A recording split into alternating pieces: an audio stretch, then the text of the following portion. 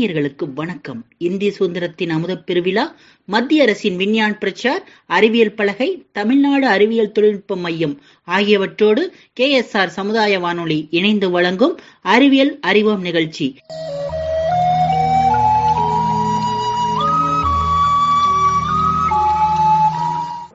அனைவருக்கும் வணக்கம்.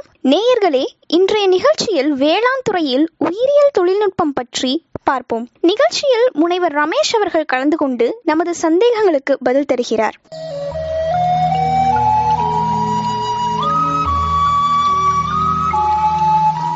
இந்த நிகழ்ச்சியானது சென்ற நிகழ்ச்சியினுடைய தொடர்ச்சியாகும்.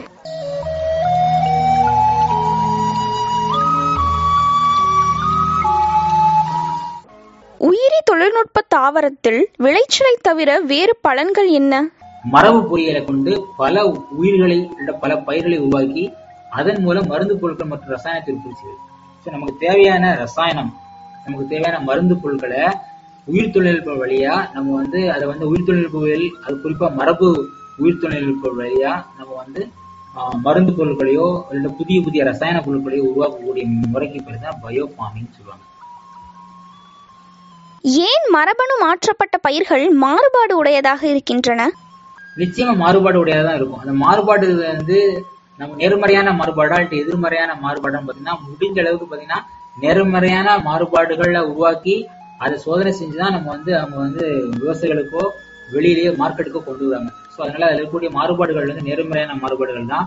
அது இயல்புக்கு மாறாதான் இருக்கும். அதே சமயத்துல அது மனிதர்களுக்கோ விலங்குகளுக்கோ அல்லது மற்றபடிய சூழ்நிலைக்கோ அது பாதிப்பு உண்டாகக்கூடிய அளவுல இருக்காது அந்த மாறுபாடுகள்.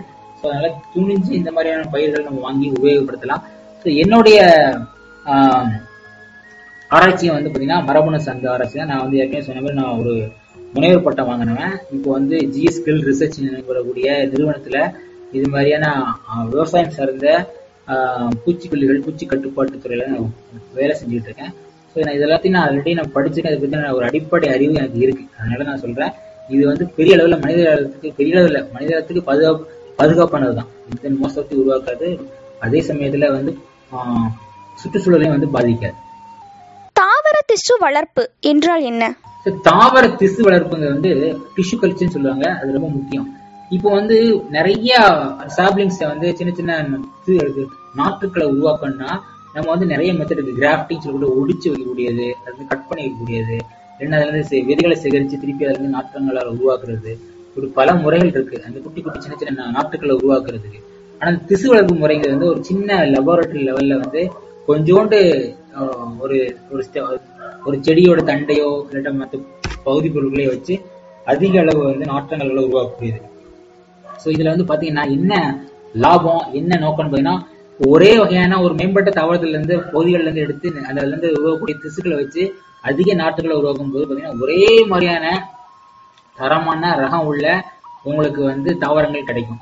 இப்போ நிறைய விதைகளை எடுக்கிறீங்க, ஒரு தக்காளி செடியில இருந்து எடுக்கிறீங்கன்னா அந்த தக்காளி செடியில இருந்து எடுக்கக்கூடிய விதைகள் பாத்தீங்கன்னா உங்களுக்கு எல்லாமே வளர்ந்து ஒரே மாதிரி ஈல்டு இருக்கும், ஒரே மாதிரியான குணாதிசயங்களோட இருக்கும்போது சொல்ல முடியாது.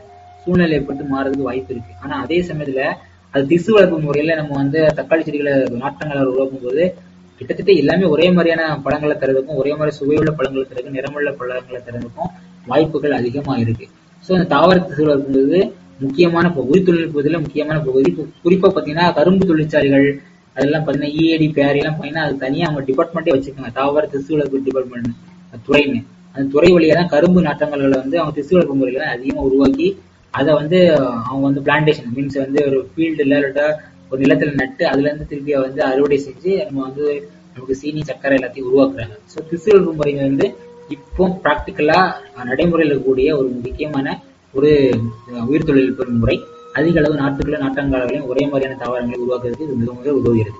உயிரி தொழில்நுட்ப தாவரத்தில் விளைச்சலை தவிர வேறு பலன்கள் என்ன? ஆமா, நிச்சயமா விளைச்சல் மகசூல் மட்டும்தான் இதோடைய முக்கிய நோக்கமானா ஆமா, அது முக்கிய நோக்கம் தான். அது தவிர பல முக்கியமான நல்ல விஷயங்கள் இருக்கு.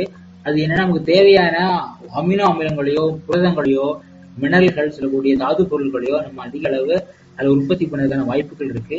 நமக்கு பல நேர்மறையான விளைவுகளும் இருக்கு. நான் சொன்ன மாதிரி பூச்சிகள் முறையா கட்டுப்படுத்தப்படுது அது வழியா. அது தவிர நல்ல உயர் ரக தாவரங்கள் உருவாகுறது வாய்ப்பு இருக்கு. ஆனா அதே சமயத்துல ஒரு சில டிராபேக்கும் இருக்கு. அதாவது சில எதிர்மறை விஷயங்கள் இருக்கு. ஏற்கனவே நீங்க அதை பத்தி நிறைய பரப்புரைகள் வந்து தமிழ்நாட்டுல பார்த்திருப்பீங்க. விதைகளை வந்து அதிகமா அந்த அளவு உருவாக்க முடியாது. ஏன்னா ஒரே மாதிரி வளரும், ஒரே மாதிரி இருக்கும். ஆனா அது வந்து விதைகளை நம்ம எடுக்க முடியாது. இப்போ விதைகளை எடுக்க முடியாத சூழ்நிலை வரும்போது நம்ம வந்து அதை வந்து விவசாயிகள் வந்து பெருசா விரும்ப மாட்டாங்க. ஏன்னா விவசாயம் முறை, பாரம்பரிய விவசாய முறைங்கிறது இந்தியா முழுமே வந்து அவங்க வந்து விளைநிலத்துல போடுவாங்க, விதைப்பாங்க, திருப்பி வந்து அதை வந்து அறுவடை பண்ணி அதுல கொஞ்சத்தை வந்து விதை நெல்லுக்கு தனியா, விதை நெல்லுக்கோ இல்லை விதை பொருளை தனியா எடுத்துட்டு மீதியெல்லாம் வீட்டுக்கு கொஞ்சம் எடுத்துட்டு திருப்பி வியாபாரத்துக்கு கொண்டு போவாங்க. இப்படிதான் நம்மளோட பாரம்பரிய விவசாய முறைகள் இருக்கும்போது இதுல வந்து எடுத்து எல்லாத்தையும் ஒண்ணு கொஞ்சம் வீட்டுக்கு உபயோகத்துக்கு வச்சுக்கலாம், இன்னொன்னு வந்து அதை வந்து வியாபாரத்துக்கு கொண்டு போகலாம். ஆனா விதைங்கிறது தனியா எடுக்க முடியாதுங்கும் போது பல விவசாயிகள் வந்து அதை வந்து ஏத்துக்கிட மாட்டாங்க. அதனால அது ஒரு சின்ன இல்ல, அது ஒரு ப்ராப்ளம் இருக்கதான், சரி இல்லைன்னு சொல்ல முடியாது. பட் வந்து உங்களுக்கு விளைச்சலுங்கிற பட்சத்துல மகசூலுங்கிற ஒரு விஷயத்தை வச்சு பார்க்கும்போது பார்த்தீங்கன்னா உங்களுக்கு நல்லா இருக்கும். அதே சமயத்துல இதை வந்து நம்ம பயிர் செய்வதனால உங்களுக்கு வந்து நிலத்தோட தன்மை மாறுமா, நிலத்துல நச்சுத்தன்மை உருவாக்குமா, அது இல்ல, அது வாய்ப்பே இல்லை. ஆனா அது மாதிரி பரப்புரைகள்லாம் இருக்கு, அதெல்லாம் தவறான பரப்புரைகள். நீங்க வந்து சொல்லலாம், திருப்பி ஒரு பன்னாட்டு நிறுவனம் வந்து அந்த உயிர் தொழில்நுட்பத்துல மரபணு மாற்றப்பட்ட விதைகளை கொடுத்தாங்கன்னா திருப்பி நம்ம வந்து விதைகள் தீர்ந்தோம்னா அவங்கள்ட்ட தான் நம்ம நிக்கணும். அப்போ வந்து அவங்க வந்து நம்மளை கட்டுப்படுத்த வாய்ப்பு இருக்கு. அவங்க விதையோட விலையை கூட்ட நம்ம வந்து முழுமையா அவங்களுக்கு வந்து அடிமையாகக்கூடிய வாய்ப்பு இருக்கு அப்படின்னு நீங்க கேட்கலாம். அது வந்து பன்னாட்டு நிறுவனங்களோட கான்ட்ராக்ட்ல வந்து நிறைய இந்தியால ஆரம்பத்துல பல விதைகள் வந்து உயிர் தொழில்நுட்பத்துல மரபணு மாற்றப்பட்ட விதைகள் வந்தா கூட இப்ப இந்திய நிறுவனங்களே அதை எடுத்திருக்கு. அப்படி நம்ம அதை பார்த்தா கூட இந்திய நிறுவனங்கள்னா கூட இப்போ பல ஆராய்ச்சி நிறுவனங்களும் அதை எடுத்து லோக்கலைஸ் பண்றாங்க. சின்ன சின்ன ரீஜன் லெவலில் கொண்டு போறதுனால நமக்கு எப்பவும் கிடைச்சிட்டே இருக்கும், குறைஞ்ச விலையில மானிய விலையில கிடைக்கக்கூடிய அளவுக்கு நிறைய விஷயங்கள் பண்றாங்க. ஸோ பயம் அப்படிங்கிறது தேவையில்லை. பட் இது வந்து அறிவியலால் ஏற்றுக்கொள்ளப்பட்டது, அரசாங்கத்தாலும் ஏற்றுக்கொள்ளப்பட்டது. விருப்பம் இருக்கவங்க அதுல இந்த முறையை பயன்படுத்தி பயிரிடலாம். எந்த கட்டாயமும் கிடையாது, தான் பண்ணணும், எந்த கட்டாயமும் கிடையாது. விருப்பம் இருக்கவங்க பண்ணிக்கலாம், அவ்வளவுதான். உயிரி தொழில்நுட்பம் மூலம் உருவாக்கப்படும் பயிர்கள் மரபு வழியில் பயிரிடும் பயிர்களை போன்று சுற்றுச்சூழலுக்கு பாதுகாப்பானதா? இதனால சுற்றுச்சூழலுக்கு எந்த கேடும் வர்றது கிடையாது, நிச்சயமே கிடையாது. ஏன்னா நம்ம வந்து அதுல வந்து ஒரு தவறத்துல இருந்து எடுத்து விருப்பமான ஜீன்களை, விருப்பமான டிஎன்ஏவை இன்னொரு தவறத்துக்கு நம்ம செலுத்துறோமோ ஒழிய அதுல வந்து விஷத்தை எதுவும் கலக்கல. தேவையில்லாத சிலவங்க சொல்லுவாங்க பூச்சில இருந்து எடுத்து உள்ள போடுறாங்க, பாம்புல இருந்து எடுத்து போடுறாங்கன்னு. அதெல்லாம் வந்து அதை பத்தி தேவையில்லாத செய்யக்கூடிய எதிர்மறையான பருப்புரைகள் தான் ஒழிய அப்படின்னு எடுத்து போட மாட்டாங்க. அப்படி ஒருவேளை விலங்குல இருந்து எடுத்துக்கூடிய ஜீன் எடுத்து போட்டா கூட அதுக்கு தாவரங்களுக்கு பொருந்துமான்னு பார்த்தா அது யோசிக்கக்கூடியது. அப்படி பொருந்தினா கூட அது வந்து பெரிய விளைவுகளை ஏற்படுத்துறது எல்லாமே வந்து முறையா சோதிக்கப்பட்டு தான் பயன்பாட்டுக்கு வரும். அப்படிலாம் அதுக்கு நிறைய எத்திக்கல் கைட்லைன்ஸ் எல்லாம் வந்து அரசாங்கம் வச்சிருக்கு, பன்னாட்டு நிறுவனங்களும் வச்சிருக்கு, பன்னாட்டு ஆராய்ச்சி நிறுவனங்களும் அதுக்கான பல ரெஸ்ட்ரிக்ஷனை, தடைகள்லாம் கைட்லைன்ஸ் வச்சிருக்கு. ஸோ அது பயப்பட வேண்டிய அவசியமே இல்லை. தொழில்துறை நாடுகளில் மரபு பொறியியல் விவசாய பொருட்களை உற்பத்தி செய்ததா? அவங்களாம் ஆய்வு செய்து கிருமி இல்லாத விதைகளை உற்பத்தி செய்வாங்க. விதைகளை விதைக்கிறது முன்னகுட்டி பாத்தீங்கன்னா நீங்க வந்து சீடு ப்ராசஸ் செய்வாங்க. ஸோ விதையை வந்து நேர்த்தி செய்தல், விதை நேர்த்தி செய்தல் தமிழ்ல வந்து பாத்தீங்கன்னா விவசாயத்துல வந்து விதை நேர்த்தி செய்தல் சொல்லுவாங்க. சில வேளாண் நிறுவனங்கள், வேளாண் நிலையங்கள்னு சொல்லுவாங்க. விதை நேர்த்தி செய்தல், விதை நேர்த்தி செய்தல்னா விதையை வந்து நீங்க நிலத்துல போடுறதுக்கு முன்னாடி போட்டுட்டு நேரடியாக அப்படியே எடுத்து போட்டீங்கன்னா அது வந்து உண்மையிலேயே அது எறும்பு இருக்கலாம், பறவைகள் எடுத்துக்கும், சில சமயத்துல ஃபங்கஸ் பூஞ்சைகளோட தாக்குதல் நடக்கும், சில பாக்டீரியாக்கள் கூட தாக்கும். ஸோ இப்படி தாக்கிட்டுனா நீங்க 100 விதைகள் போட்டோம்னா அது 50-40 விதைகள் விதைக்கும், இது எல்லாம் வேஸ்டா போயிடும். ஸோ அப்படி வந்து விதைகள் வந்து விரயமாவதை தடுக்கிறதுக்கு விதையை நேர்த்தி பண்ணுங்க. அதுக்கு வந்து பல தொழில்நுட்பங்கள் இருக்கு. இப்போ பாத்தீங்கன்னா பாரம்பரிய முறையில வந்து இது மாதிரி சில கரைசல்களை ரெடி பண்ணி அதில் முக்கிட்டு அதில் வந்து விதைகளை ஊற போட்டு அதில் வந்து திருப்பி எடுத்து விதைப்பாங்க. இப்போ வந்து சில பஞ்சிசைன்னு சொல்லக்கூடிய பூச்சிக்கொல்லிகள், களைக்கொல்லிகள், பூஞ்சிக்கொல்லிகள் முக்கி அதுல வந்து விதைகளை ஊற வச்சுட்டு திருப்பி கொஞ்ச நேரம் கழிச்சுன்னா எடுத்து போடுறாங்க. ஸோ அந்த பூஞ்சிக்கொல்லிகள் அதுல வந்து ஊற வச்சுட்டு எடுத்து போடப்பட்ட விதைகள்ல வந்து பாத்தீங்கன்னா பல பாதிப்புகள் வந்து நிலத்துக்கும் ஏற்படுது, மற்ற உயிரினங்களுக்கும் ஏற்படுது. அந்த மண்ணில் இருக்கக்கூடிய இயற்கையான நுண்ணுயிர்கள் வந்து அதை சாகடிக்கப்படுது. மனுஷ உடம்புக்கும் வந்து பாத்தீங்கன்னா அது வந்து பல வியாதிகளை உருவாக்கும். ஸோ அதுக்கு பதில வந்து டெர்மினேட்டர் தொழில்நுட்பத்துல வந்து அதுல வந்து கிருமிகளை முழுமையை நீக்கிட்டு ஸ்டெரிலைஸ் பண்ணப்பட்ட விதைகளை உருவாக்குறது. ஸோ அதுல வந்து தேவையில்லாத நுண்ணுயிர்கள் எதுவுமே இருக்காது, பூஞ்சைகளோ தேவையில்லாத பாக்டீரியாக்களோ இருக்காது. அதை எடுத்துட்டு அதுக்கு பிறகு வந்து உங்களுக்கு விதைகளை எடுத்து தருவாங்க. அந்த விதைகளை நீங்க நேரடியாக விதைக்கலாம். இந்த பூச்சிக்கொல்லி மருந்துகளையும் பூஞ்சிக்கொல்லி மருந்துகளையும் அதை வந்து நீங்க வந்து முக்கி விதை நேர்த்தி செய்ய வேண்டிய அவசியமே இல்லை. ஸோ அதான் டெர்மினேட்டர் தொழில்நுட்பம் சொல்லுவாங்க விவசாயத்துல. மீன் வளர்ப்பியலில் உயிரி தொழில்நுட்பமானது உதவுமா? நிச்சயமா உதவும். ஸோ அக்வாகல்ச்சர் அப்படி சொல்லக்கூடிய மீன் வளர்ப்பு, அதுல வந்து உயிர் தொழில்நுட்புடைய பங்களிப்பு வந்து ரொம்ப ரொம்ப அதிகம். ஸோ அக்வாகல்ச்சர் சொல்லக்கூடிய அந்த மீன் வளர்ப்பு தொழில் வந்து பல விதத்தில் நடக்குது. அதாவது நன்னீர் மீன் வளர்ப்பு இருக்கு, ஓர்நீர் மீன் வளர்ப்பு இருக்கு. அந்த நன்னீர் மீன் வளர்ப்புல பாத்தீங்கன்னா இந்த குளம், குட்டை, ஏரி, ஆறு இதெல்லாம் மீன்கள், அணைகள் இதெல்லாம் மீன்களை வளர்த்து அதை வந்து நம்ம வந்து மக்களுடைய உணவுக்காக கொண்டு போறோம். ஸோ அப்போ அந்த மீன்களோட தரத்தை அதிகப்படுத்திருக்கோம், நோய்கள் தாக்கம் இருக்கும், மீன்கள் வந்து முட்டையிடக்கூடிய தன்மையை அதிகரிக்கிறதுக்கும் பல உயிர் தொழில்நுட்பங்களுடைய முறைகளை வந்து பண்றாங்க. ஹைப்போபைசேஷன் டெக்னிக் சொல்லக்கூடியது, ஐஸ்டாட் ஆப்லேஷன் அப்படின்னு சொல்லக்கூடிய பல தொழில்நுட்பங்களை வந்து பயன்படுத்தி நம்ம மீன்களுடைய முட்டைகள் உற்பத்தி பண்ணக்கூடிய திறனை அதிகரிக்கிறோம். அதன் மூலியமா வந்து அதிகமான மீன்களை வந்து நம்ம உற்பத்தி பண்றோம். குறிப்பா பார்த்தீங்கன்னா சால்மன் மீன் எல்லாம் பார்த்தீங்கன்னா அதிக அளவு வந்து மீன்களை வந்து உருவாக்குறதுக்கு வந்து இந்த உயிர் தொழில்நுட்ப முறையை பயன்படுத்துறாங்க. புரதங்களை அதிகமாக உற்பத்தி பண்ணக்கூடிய மீன்களை, அமினோ அமிலங்களை அதிகமாக உற்பத்தி பண்ணக்கூடிய மீன்களை உருவாக்குறதுக்கு இந்த உயிர் தொழில்நுட்ப முறை பயன்படுது. வேளாண்மை உயிரி தொழில்நுட்ப பொருட்கள் தற்போது உள்ளவற்றுக்கு ஏதேனும் உதாரணம் உள்ளதா? நிச்சயமா நிறைவேற்றுக்கான சாத்தியக்கூறுகள் அதிகம். ஏன் அப்படி சொல்றேன்னா, இதனால வந்து நோய் எதிர்ப்பு திறன் அதிகம் உள்ள உயிர் தொழில்நுட்பத்தின் மூலமா நோய் எதிர்ப்பு திறன் அதிகம் உள்ள தாவரங்களை உருவாக்க முடியுது. பூச்சிகளுக்கு வந்து பூச்சி தாக்குதலுக்கு உள்ளாகாத தாவரங்களை உருவாக்க முடியுது. ஸோ எந்த விதமான சீதோஷண நிலையும் தாக்குப்பிடிக்கக்கூடிய அளவுக்கு உள்ள தாவரங்களை உருவாக்க முடியுது. ஸோ இந்த மாதிரியான குணாதிசயங்கள் உள்ள தாவரங்களை உருவாக்கப்படும் போது நமக்கு வந்து அதிக அளவு உற்பத்தி கிடைக்கும். கொஞ்ச அளவு தண்ணி கொடுத்தாலே போதும், அதிக உற்பத்தி வரக்கூடிய பட்சத்துல நம்ம வந்து உலக மக்களுடைய உணவு தேவையை பூர்த்தி பண்ணக்கூடியதா அந்த உயிர் தொழில்களுடைய சேவைகள் இருக்குன்னு நான் நினைக்கிறேன். தங்க அரிசி என்றால் என்ன? கண்டிப்பா தங்க அரிசி, கோல்டு ரைஸ் சொல்லுவாங்க. தங்க அரிசினா அது கலர் வந்து அப்படி இருக்கிறதுனால தங்க அரிசின்னு பேரு. ஸோ வைட்டமின் பற்றாக்குறையை நிவர்த்தி செய்வதற்கு, குறிப்பா வைட்டமின் ஏ அப்படிங்கிற வைட்டமினுடைய குறைபாட்டை சரி செய்வதற்கு இந்த தங்க அரிசியை வந்து நம்ம வந்து உருவாக்கியிருக்காங்க. ஸோ இந்த வைட்டமின் ஏ குறைபாடு இருந்ததுன்னா கண்கள்ல பார்வை குறைபாடு இருக்கும். இப்போ அது என்ன செய்வாங்கன்னா கேரட் கொடுக்குறாங்க. ஸோ இப்போ என்னன்னா வைட்டமின் ஏ கரோட்டினாய்டு சொல்லக்கூடிய அந்த ரெட்டினால் அப்படின்னு சொல்லக்கூடிய அந்த ரெட்டினால வந்து அதிக அளவுக்கு அதை உருவாக்கக்கூடிய ஜீன்களை எடுத்து பிரித்து அதை வந்து அரிசியில் வச்சுருக்காங்க. ஸோ அந்த அரிசியில் பார்த்தீங்கன்னா வைட்டமின் ஏவோட சத்து வந்து அதிகமாக இருக்கும். ஸோ அந்த அரிசியை வாங்கி நீங்கள் சமைச்சு சாப்பிடும்போது உங்களுக்கு வந்து அதிக அளவு வைட்டமின் ஏ கிடைக்கும். அதனால வைட்டமின் ஏ சத்து குறைபாடுகள் வந்து ஆட்டோமேட்டிக்காக உணவு போகும்.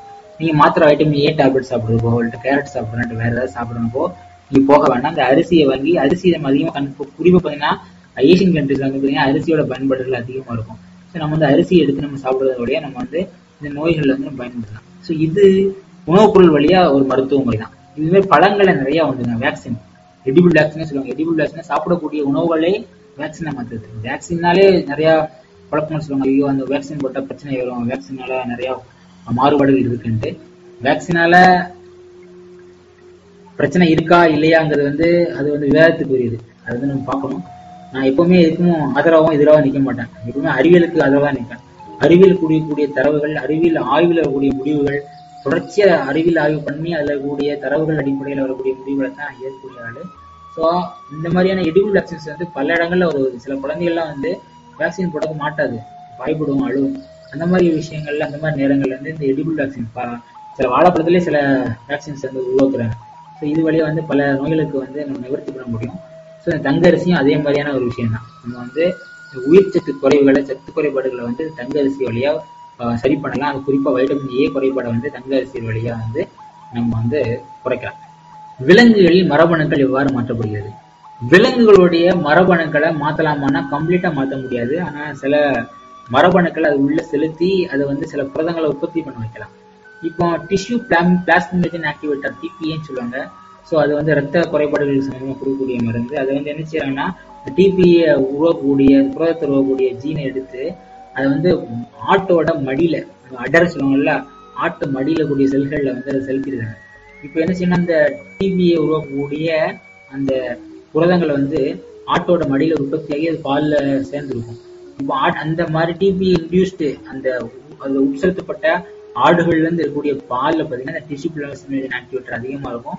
ஸோ அதை நம்ம வந்து அந்த குழந்தைகளுக்கோ மற்றவங்களுக்கு கொடுக்கவும் வழியா பல நோய்களுக்கு வந்து அது மருந்தா பயன்படும். ஸோ இது மாதிரி விலங்குகள்ல வந்து சில விஷயங்களை செலுத்தி நம்ம வந்து தேவையான பொருளை எடுத்துக்கலாம். இப்போ வந்து குறிப்பாக கம்பளி உற்பத்தி, சில ஆட்டுல இருந்து கம்பளி எடுக்கிறோம். அந்த கம்பளிங்கிறது உள் அப்படின்னு சொல்லுவாங்கல்ல, அந்த உள் உற்பத்திக்கு வந்து சில ஜீன்கள் இருக்கு. அதை வந்து அதில் வந்து செலுத்தி அதிக அளவு உள் உற்பத்தியை வந்து நம்ம பண்ணலாம். அது வந்து ஒரு விதத்துல பார்த்தா மிருகங்களை வதைக்கிறீங்களா, இயற்கைக்கு முரணான ஒரு விஷயமாச்சு, நீங்க அப்படி பண்றீங்கன்னு கேட்கலாம். ஆக்சுவலா இது வந்து உண்மையிலேயே அந்த விலங்குகளுக்கு வந்து பாதகமானதா இருக்கிறது. அதோட இயற்கையான நடவடிக்கைகளை எதுவுமே பாதிக்காது. அது வந்து இயற்கையா தான் இருக்கும். என்ன 4 உற்பத்தியா இடத்துல வந்து 8, 10 உற்பத்தி ஆகும். இதனால அந்த விலங்குகளுக்கு பாதிப்பு, நேரடியான பாதிப்புகள் இருக்கா, இல்லாட்டா அதோட ஆயுட்காலம் குறையுமா, இல்லாட்ட வேற ஏதாவது சைட் எஃபெக்ட் இருக்குமான்னு கேட்டா இது வரைக்கும் எந்த ரெக்கார்டும் கிடையாது. இது மாதிரி அந்த விலங்குகள்ல வந்து மரபணு மாற்றம் பண்ணப்பட்டதுனால விலங்குகளுக்கு வயசாயிரும், இறந்துரும், அப்படி இப்படின்னு எந்த ரெக்கார்டும் கிடையாது. ஆனா வந்து இந்த டாலின்னு உருவாக்கப்பட்ட அந்த ஆட்டுக்குட்டி, அது வந்து விந்தணு செல் இல்லாம முட்டையே வந்து நம்ம இன்டியூஸ் பண்ணி அதுல இருந்து உருவாக்கப்பட்ட குளோனிங் ஆட்டுக்குட்டி. ஸோ அந்த குளோனிங் ஆட்டுக்குட்டியில ஒரு சில குறைபாடுகள் அவங்க பார்த்தாங்களோ ஒழிய, இந்த மரபணு மாற்றம் பண்ணி அதுல இருந்து உற்பத்தி அதிகக்கூடிய சில விலங்கினங்கள் வந்து இந்த மாதிரியான பல குறைபாடுகளையும் எதிர்மறையான விஷயங்களையும் எதுவுமே வந்து ரெக்கார்ட் பண்ணல. இது வரைக்கும் சயின்டிபிக்கா பெருசா ரெக்கார்டு இல்லை. ஸோ அதனால வந்து விலங்குகள்ல மரபணுக்கள் வந்து இந்த வழியா தான் மாற்றப்படுவாங்க. மொத்த மரபணையும் மாற்ற முடியாது. ஒரு விலங்கு இன்னொரு விலங்கை மாற்ற அந்த மாதிரிலாம் பண்ண முடியாது. உயிரி தொழில்நுட்பத்தை பயன்படுத்தி உருவாக்கப்பட்ட புதிய பயிர் ரகங்களை விவசாயிகள் பயன்படுத்துகின்றார்களா? நிச்சயமா. எதிர்காலங்கிறது வந்து பல விஷயங்களுக்கு, ஒண்ணு ஸ்பேஸ் ரிசர்ச், இன்னொன்னு ஆர்டிபிஷியல் இன்டெலிஜென்ஸ் செய்யக்கூடிய செயற்கை நுண்ணறிவு, டேட்டா சயின்ஸ், அதுக்கு பிறகு வந்து மரபு தொழில், மரபு பொறியியல். ஸோ இதுலதான் எதிர்காலமே இருக்கு. இந்த உலகத்தோட எதிர்காலமே இதெல்லாம் இருக்கு. ஸ்பேஸ் ரிசர்ச் பத்தி உங்களுக்கு தெரியும். ஸோ அது எக்ஸ்பிரஸ் தனி ஃபீல்டு. எல்லாரும் ஆய்வு, ரிசர்ச், சயின்டிஸ்ட்னாலே நேரா போய் நிற்க இடமே வந்து பார்த்தீங்கன்னா விண்வெளிக்கு தான் போய் நிற்பாங்க. ஸோ அதுல ஆய்வுகள் தொடர்ச்சி நடந்துட்டு தான் நடக்கும். அதுல நிறைய கண்டுபிடிப்புகள் வரத்தான் செய்யும். நான் அடுத்து சொன்னது ஆர்டிபிஷியல் இன்டெலிஜென்ஸ், ஸோ செயற்கை நுண்ணறிவு. ஸோ அதுல பார்த்தீங்கன்னா இப்போ இருக்கக்கூடிய ஃபீல்டில் அதான் வந்து அதிகமான முக்கியத்துவம் பெற்று சார்ந்த அறிவியல் துறை. ஸோ அது வழியா நிறைய வளர்ச்சிகள் நடக்கும். டேட்டா சயின்ஸ்ல கூடிய டேட்டா சயின்ஸ்ல அதிக அளவு வளர்ச்சி இருக்கும். அதுக்கு எல்லாத்துக்கும் இணையா வளர்ச்சியில கூடியது மரபு பொறியியல் தான். ஸோ இது வழியா தான் வந்து நிறைய உற்பத்திகளை உருவாக்கி தன்னிறைவு பெற முடியும், மனிதர்களுடைய தேவைகளை நிறைவேற்ற முடியும், பல நோய்களுக்கு மருந்து கண்டுபிடிக்க முடியும். இப்போ கூட பல நோய்கள் பிரச்சனை பார்த்தீங்கன்னா இதுக்கான மருந்து கண்டுபிடிக்கிறது, வேக்சின் கண்டுபிடிக்கிறது, இந்த மரபு தொழில்நுட்பங்களை உபயோகப்படுத்தி பல நோய்களுக்கு மருந்து கண்டுபிடிக்கக்கூடிய விஷயங்கள் தான் அதிக அளவு ஆராய்ச்சி பண்ணப்படுது. அதிக அளவு அதுக்கு அந்த ஆராய்ச்சிகளுக்கான நிதியுதவியும் அரசாங்கத்தால அளிக்கப்படுகிறது.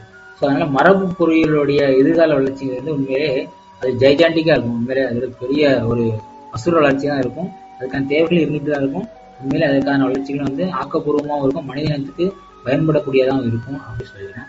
ஸோ இந்த வாய்ப்பு கொடுத்த கொங்கு சமுதாய பண்பலை சேர்ந்த அனைத்து நிர்வாகிகளுக்கும், இந்த நிகழ்ச்சியை பொறுமையோடு இருந்து கேட்ட கொங்கு பண்பலை வாசகர்களுக்கும், சமுதாய பண்பலை வாசகர்களுக்கும், நேயர்களுக்கும் என்னுடைய அன்பான வணக்கத்தை தெரிவித்துக் கொள்கிறேன். நன்றி, வணக்கம்.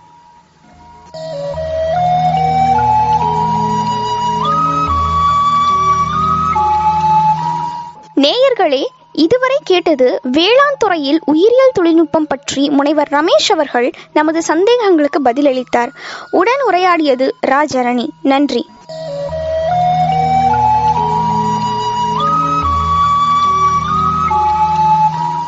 இந்த நிகழ்ச்சி இன்றோடு நிறைவு பெற்றது.